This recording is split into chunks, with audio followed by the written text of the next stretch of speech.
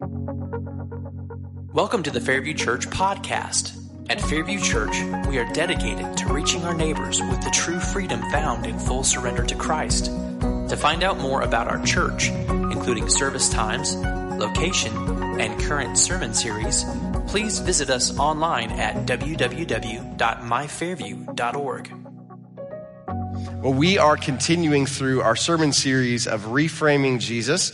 And what we're trying to accomplish in this series is to be careful that we are not creating a version of Jesus that just kind of looks like how we prefer him to be. But that we are instead reframing our image of Jesus, our understanding of Jesus around what the scriptures show he is. And so that's our goal. And as we've been moving through John chapter 7 and John chapter 8, the events that we're reading about are taking place during a particular feast or festival. And in your Bibles, it'll say the Festival of Tabernacles. In the Jewish community, it would have been called Sukkot, or the Feast of Booths. And at this feast, there is a week-long pilgrimage to Jerusalem. And everybody camps out for a week. You basically stay outside in these little tents, basically, that you construct for you and your family. And all throughout this feast, there are these different events. We talked 2 weeks ago about one of those, which was the water ceremony, where the priest would go and would draw water and would bring it into the temple and would pour the water. And it was on that occasion that Jesus declared himself to be the water of life. Well, this week we're going to consider another element of the Feast of Tabernacles, which was the lighting ceremony. So in the evening, there would be these 4 giant columns or pillars, and at the top of those would be 4 golden bowls.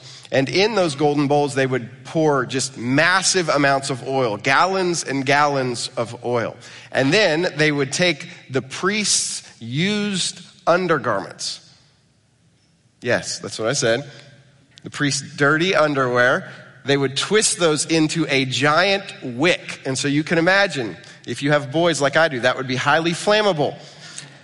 And they would put that into these bowls of oil and they would light them on fire. And these giant bowls of oil would just erupt into flame. And according to the rabbis, all of Jerusalem would be illuminated by the incredible light that would come out of these bowls. And it was on this occasion in the court of women, and this was where these columns would have been, the court of women, where everybody could come and have access. It was in that court where Jesus is teaching, and with this backdrop that he declares that he is the light of the world.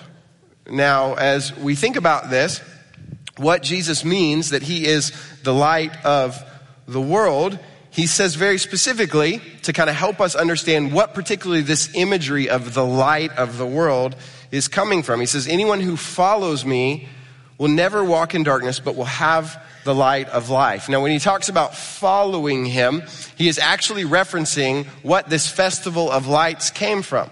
So in the wilderness, when the Hebrew people were wandering, what was it that led their way?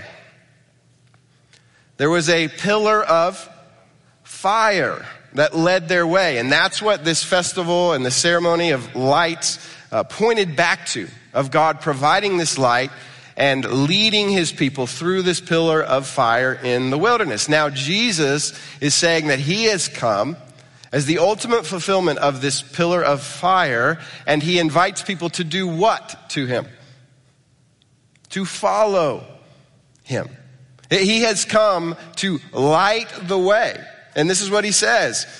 I've come into this world, anyone who follows me will never walk in darkness, but will have the light of life. Jesus has come to light the way to the path of life. And the invitation is to follow him, to allow him to lead us in the path that leads to life. Now, the Pharisees immediately object to this. We see that as soon as he makes this claim about himself, the Pharisees oppose it. Why? Well, I believe that based on all that we've read in John and what we continue to read in John, because the Pharisees don't believe they need more light.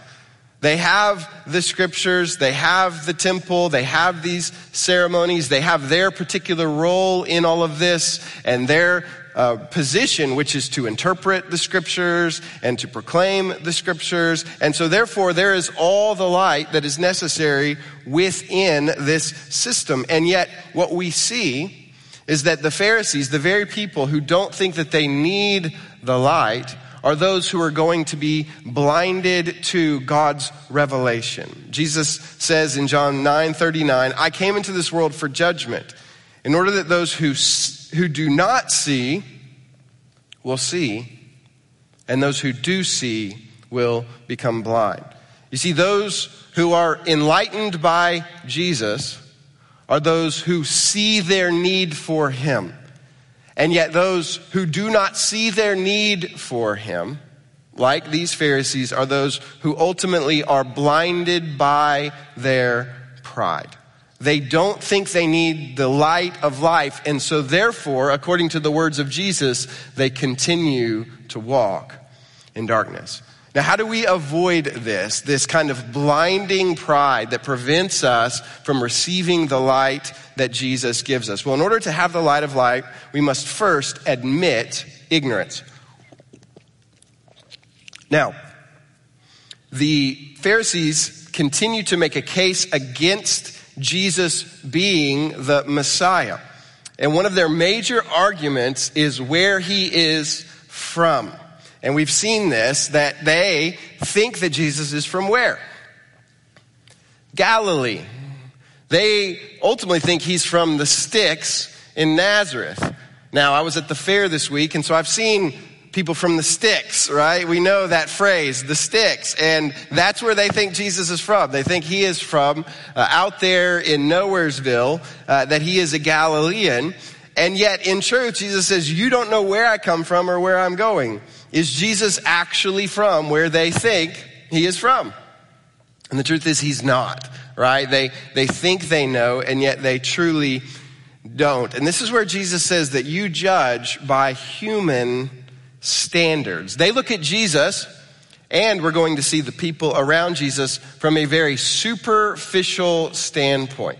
They look at him according to what Jesus says is the flesh. They have this fleshly, human, superficial judgment. And this viewpoint actually causes them to be ignorant of the truth. And Jesus says, I judge no one. And just to clarify, he's saying that he doesn't judge anyone by these standards. Jesus doesn't look at anyone from the human perspective, from the superficial surface perspective that these Pharisees do. Instead, Jesus says, if I do judge, my judgment is true because it is not I alone who judge, but I and the Father who sent me. He judges based on whose ultimate judgment? The Father's. He acknowledges in his humanity a limitation. And so the judgment ultimately that he depends on is what the Father says, how the Father judges. And so they ask him, where's your Father? Right? Where's your daddy? And he says, you know neither me nor my Father. If you knew me, you would also know my Father. Now, John 1 has told us that no one has ever seen God. Yet Jesus has come to reveal him, to make the Father known. And yet they reject Jesus. They reject this light that comes to reveal the Father. Jesus says in John 5:39, you pore over the scriptures because you think you have eternal life in them. They know the scriptures. They know the law. They know the writings of Moses. And they think that because of that knowledge that they know God. And yet, Jesus says, but you're not willing to come to, you think you have eternal life in them, and yet they testify about me. But you are not willing to come to me so that you may have life. You see, they missed the ultimate revelation of God. The ultimate light that came to reveal the truth about who God is because of the fact that they were convinced they already knew it. They were convinced that their knowledge of the scriptures, the information that they had, was sufficient. And I believe that this is a warning for us today, particularly those of us who maybe grew up in church. We're very steeped in our understanding of the scriptures. There is a way in which our certainty that we know about God, that we know the information, that we know all the facts, can actually blind us. You see, the Pharisees were speaking when they should have been listening. Have you ever done that? Marshall McLuhan notes that we do not have earlids, and that should teach us something.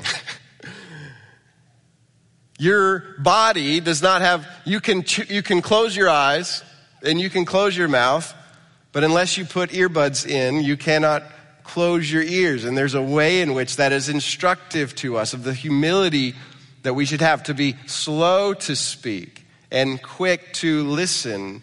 And yet the pride, so often that we see in the Pharisees, gets in the way of listening. It gets in the way of hearing the truth that God has for us. And often, I know for me, I use words as a way to control the situations and the people around me. I can use information that I have, information that I've learned, and I can try to be impressive or to say the right thing or to have the right answers. And that can be something that I actually find my identity in or my value in. So I feel like as the pastor of Fairview Church, when someone has a question for me or a situation in their life, that I need to give them the answers. Is that true? No. Now I want to know the scriptures and to know the truth, but there is a way that this knowledge and this dependence on our own understanding simply, instead of leading us to depend on God, it simply reinforces a self-dependent way of living.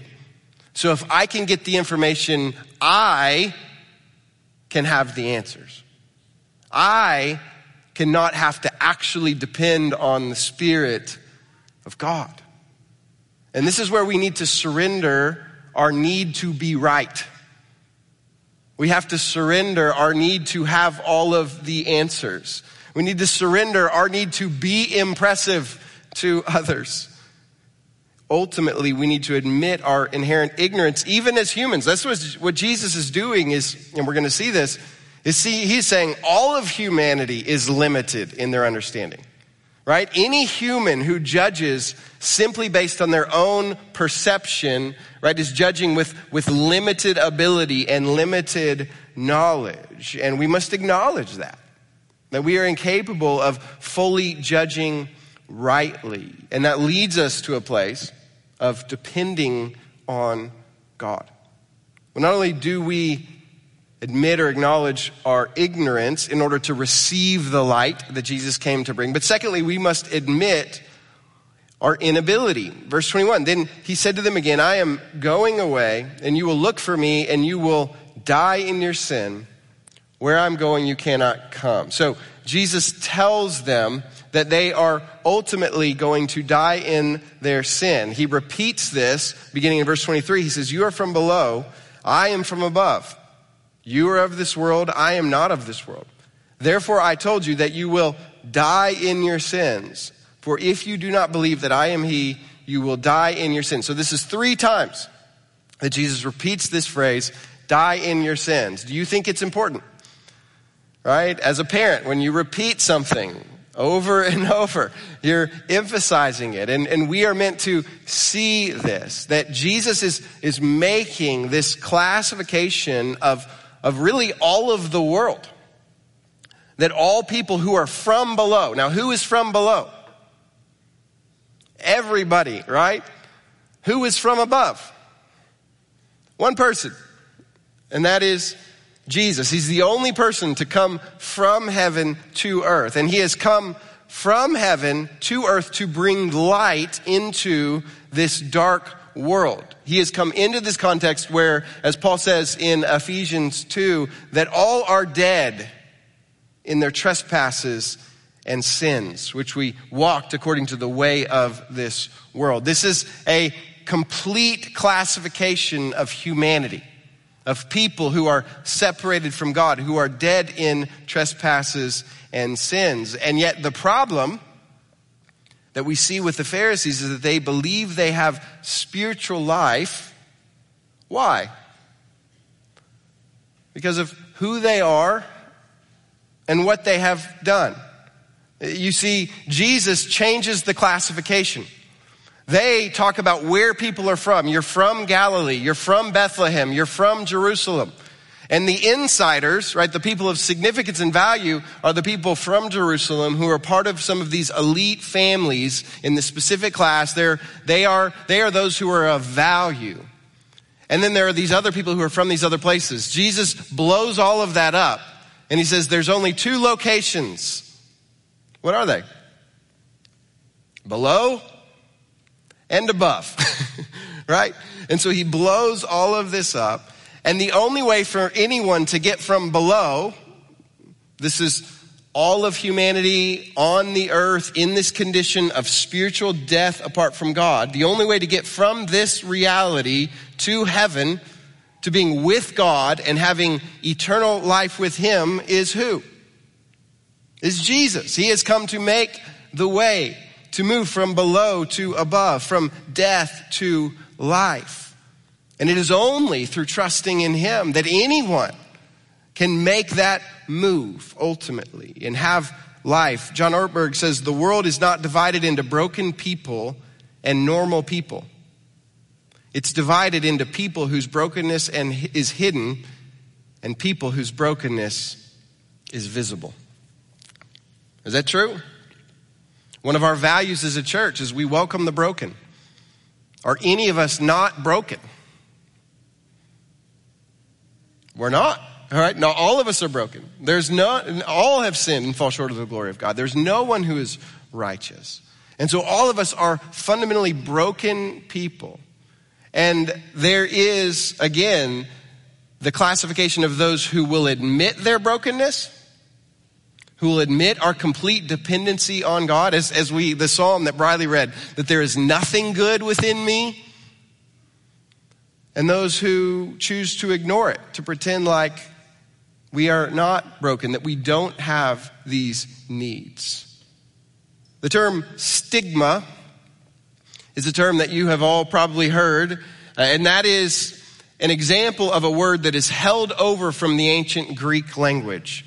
It comes from the Greek word stizo, which means to carve or to mark as a sign of shame, punishment, or disgrace. You see, there were people who were actually marked in different ways as those who were stigmatized, those who were separate, who were disgraced. And we think in Jesus' day about some of the physical conditions that people would have, like leprosy, that would cause them to be stigmatized or removed. And there were different ways in which there would actually be marks that were placed on people to identify them and to separate them. And in this culture where the Pharisees were operating in Jerusalem, those who were stigmatized were removed. And there was actually an idea of holiness in being separate from those who bore these different stigmas in different ways.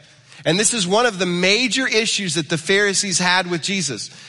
Now, he said that he is the only one who judges rightly, because he doesn't judge by human fleshly judgments and perception, but by the judgment of God. And yet they would have said the opposite. They would have said that Jesus lacked good judgment. Why? Because he allowed these stigmatized people to be part of his following. He allowed the people that these Pharisees would have seen holy people, certainly the Messiah, as remaining separate from.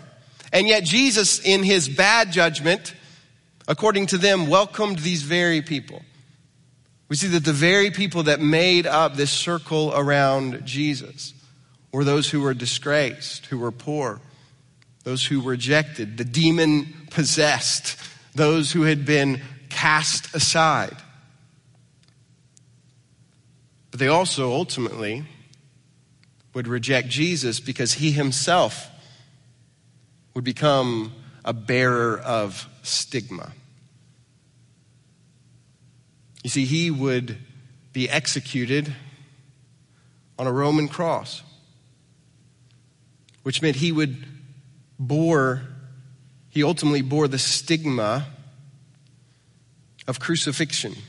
And Paul writes of the crucifixion that it was a stumbling block to the Jews. Why was the crucifixion of Jesus, when Jesus was nailed to the cross, a stumbling block to the Jews?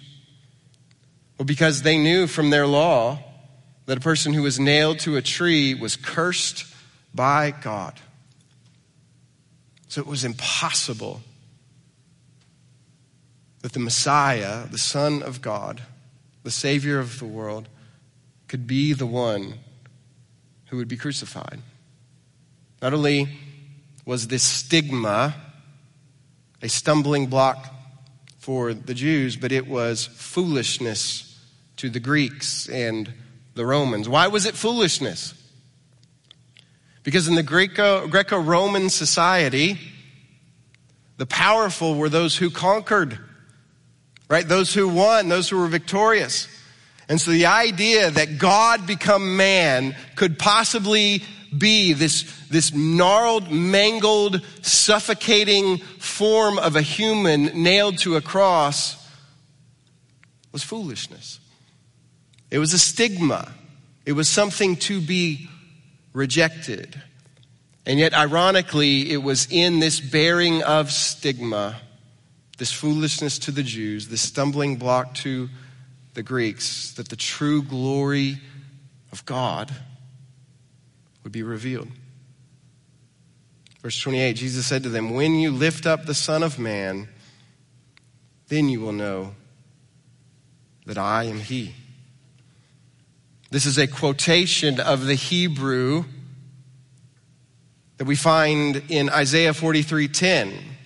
When Jesus says, "I am He," now we're going to see next week that Jesus will say outright, "I am," in a way.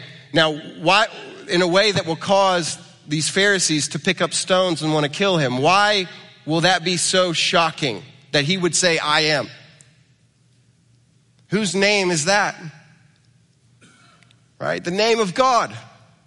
And so that would be the blasphemy that would lead them to try to kill him. But before, we see in this statement a quotation of Isaiah 43:10, "You are my witnesses." This is the Lord's declaration. "And my servant, whom I have chosen, that you may know and believe and understand that I am He." The word, ego eimi, is exactly the word that is used here in John chapter 8. This revelation of the glory of God will come when? When He is lifted up. Specifically, when He is placed on a cross. Why is that? Why is it that the glory of God, the creator of the universe, would be revealed specifically at the moment of His stigma, of His disgrace, of His bearing a curse? Well, it should not be a surprise to these Pharisees who know the scriptures, because the statement that Jesus made, "I am the light of the world," comes from Isaiah 49:6. We read, "It is not enough for you to be my servant, raising up the tribes of Jacob and restoring the protected ones of Israel." So not simply restoring the Jewish people, not simply restoring Israel and being a light to Israel, but I will also make you a light for the nations, for all the world, to be my salvation to the ends of the earth, the light to all people. This is what the Lord, the Redeemer of Israel, His Holy One, says to one, hear this. Who is the one who is going to be this light, not simply to Israel, but this bright shining light, revealing the glory of God, revealing the light of life to all people, to the world? He'll be one who is despised, to one abhorred by people, to a servant of rulers. This is the one who is despised, who is rejected, who is hated, who is seen as cursed, who is seen as bearing a stigma which must be rejected. And yet in time, kings will see and princes will stand up. And they will all bow down because of the Lord, who is faithful, the Holy One of Israel. And he has chosen you. I want to invite our band to come up. And I want us to consider what this means, because Jesus says, I am the light of the world, and all who follow me will no longer walk in darkness. And what I want us to see is that the way of life, the way that Jesus illuminates as moving out of this condition of brokenness, of being dead in sin, of being separated from God, to being raised up and having eternal life, of having the light of life, of knowing God, comes through the way of the cross. It comes through following Jesus in this journey of rejection, ultimately of bearing a stigma, of dying. Because that is necessary in order for resurrection and life to come. And you see, the problem for some of us this morning is we've not actually followed that path. We've not actually followed the way that the light of the world leads down as the path to life. What Jesus described in Luke 9:23 when he said, if anyone wants to follow after me, let him deny himself and take up his cross, bear his stigma, die to himself daily, and follow me. Dying to ourselves, acknowledging what the Pharisees could not acknowledge, which is our complete dependence on God. I can't. What is it in your life right now, if you're honest, that you haven't surrendered to God? Where in your life are you depending on yourself? Where are you depending on your own abilities, your own words, your own resources?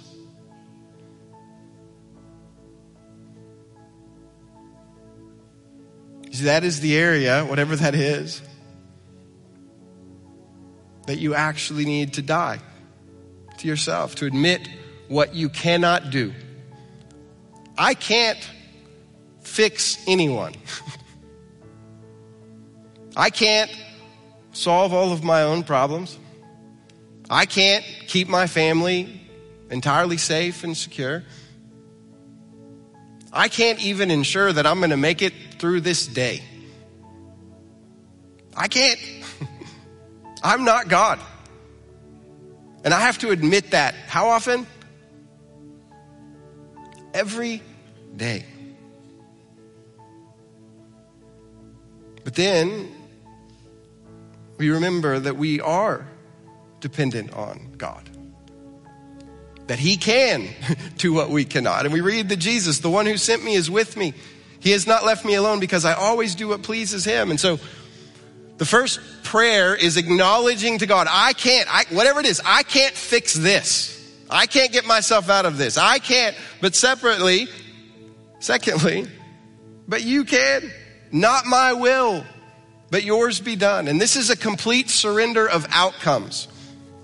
Do we see this? Jesus, on the night before the cross, he says, if there's any other way than me dying and bearing this curse and this stigma and all that's associated with the misery of being crucified, if there's any other way, nevertheless, what?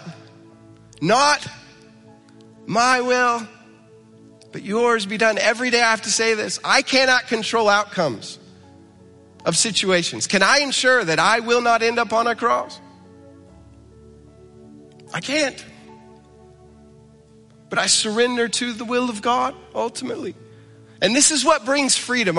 mission statement, reaching our neighbors with the true freedom found in full surrender to Christ. When we are depending on ourselves, we're worried, we're anxious, and often there's this recognition we're trying to cover up what we cannot do. And so what do? Well, often this is where addictions come from, right? We sang over addiction. Often it's, I know that in my own ability, but I can use this thing to prop myself up, right? I can drink this thing, or I can take this thing, or I can use this person, or whatever it is. And I'm just trying to cover up my inability, my inadequacy. Does it work? Does it work? No, it doesn't. It doesn't actually work, right? And so I have to get to the place where I surrender that. I can't. I die to myself. I can't change this. I can't do this. And then I surrender, but God, you can. And I surrender it entirely to you. I surrender the outcomes. I surrender my life. This is what baptism is, by the way. Baptism is showing your surrender. Is acknowledging I can't earn my forgiveness. I can't earn salvation. Right? There's, again, like the psalm, there's nothing good in me. I can try to do all of these things, but I can never cover up for all the things I've done wrong. And so I throw myself into the waters of his cleansing and his salvation and his righteousness. Right? Nothing to the cross I bring. Simply to the cross I cling. I'm completely dependent on God. And so that's where I believe we need to be, that we are those who live with this surrender. And so we're going to respond in song. I'll be in the prayer room. Tony Jones will be in the prayer room. And if there's something that you need prayer for, we would love to pray with you. If you need to take the step of actually, truly, for the first time, surrendering your life to Christ, right? Completely trusting in him, completely resting in him, we'd love to talk with you about that. Maybe there's something, again, that's burdening you, it's worrying you. It's something that you're just being overwhelmed by because you're trusting in yourself. And whatever that is, I would invite you just to surrender that to God, right, in this time, to trust in him completely. Father, we thank you that you did not leave us hopeless and helpless, that while we are below, we are those who on our own are dead in trespasses and in our sins. We can't rescue ourselves. We can't fix ourselves. We can't rescue the people around us. We can't fix the people around us. We can't solve all of our own problems. That you came and you did for us what we could not do. That you lived the perfect life of righteousness and holiness that we fail to live for us. That you died the death to take all of the burden of our sin, to take our punishment, to take our shame, to bear our scorn, so that we could be forgiven, so that we could be cleansed, so that we could be reconciled with God. And so, Lord, if there's someone here who's never trusted in you completely, would they do that? Would your Spirit invite them to, that this is the light of life, that you're inviting them to the way of freedom and life, not of trusting in themselves or anything else, but trusting completely in Jesus and him alone. But Lord, for those of us maybe who have done that, but once again, we've pulled back whatever we've surrendered. We've begun to believe that we are God, that we're in control. And so we have anxiety and worry and discouragement because we think we can fix things, or we think we can accomplish certain outcomes. Lord, wherever that is, would we surrender that to you? Would we die to ourselves today? Acknowledging what we cannot do and then trusting completely in what you can. And we see that ultimately in the name of Jesus, Yeshua, God saves, that you provide salvation, that you do what we cannot do. And so, Lord, even as we sing this song, would it speak the truth to our hearts? We ask this in Jesus' name. Amen. Thank you for listening to the Fairview Church podcast. To find out more about our church, please visit us online at www.myfairview.org.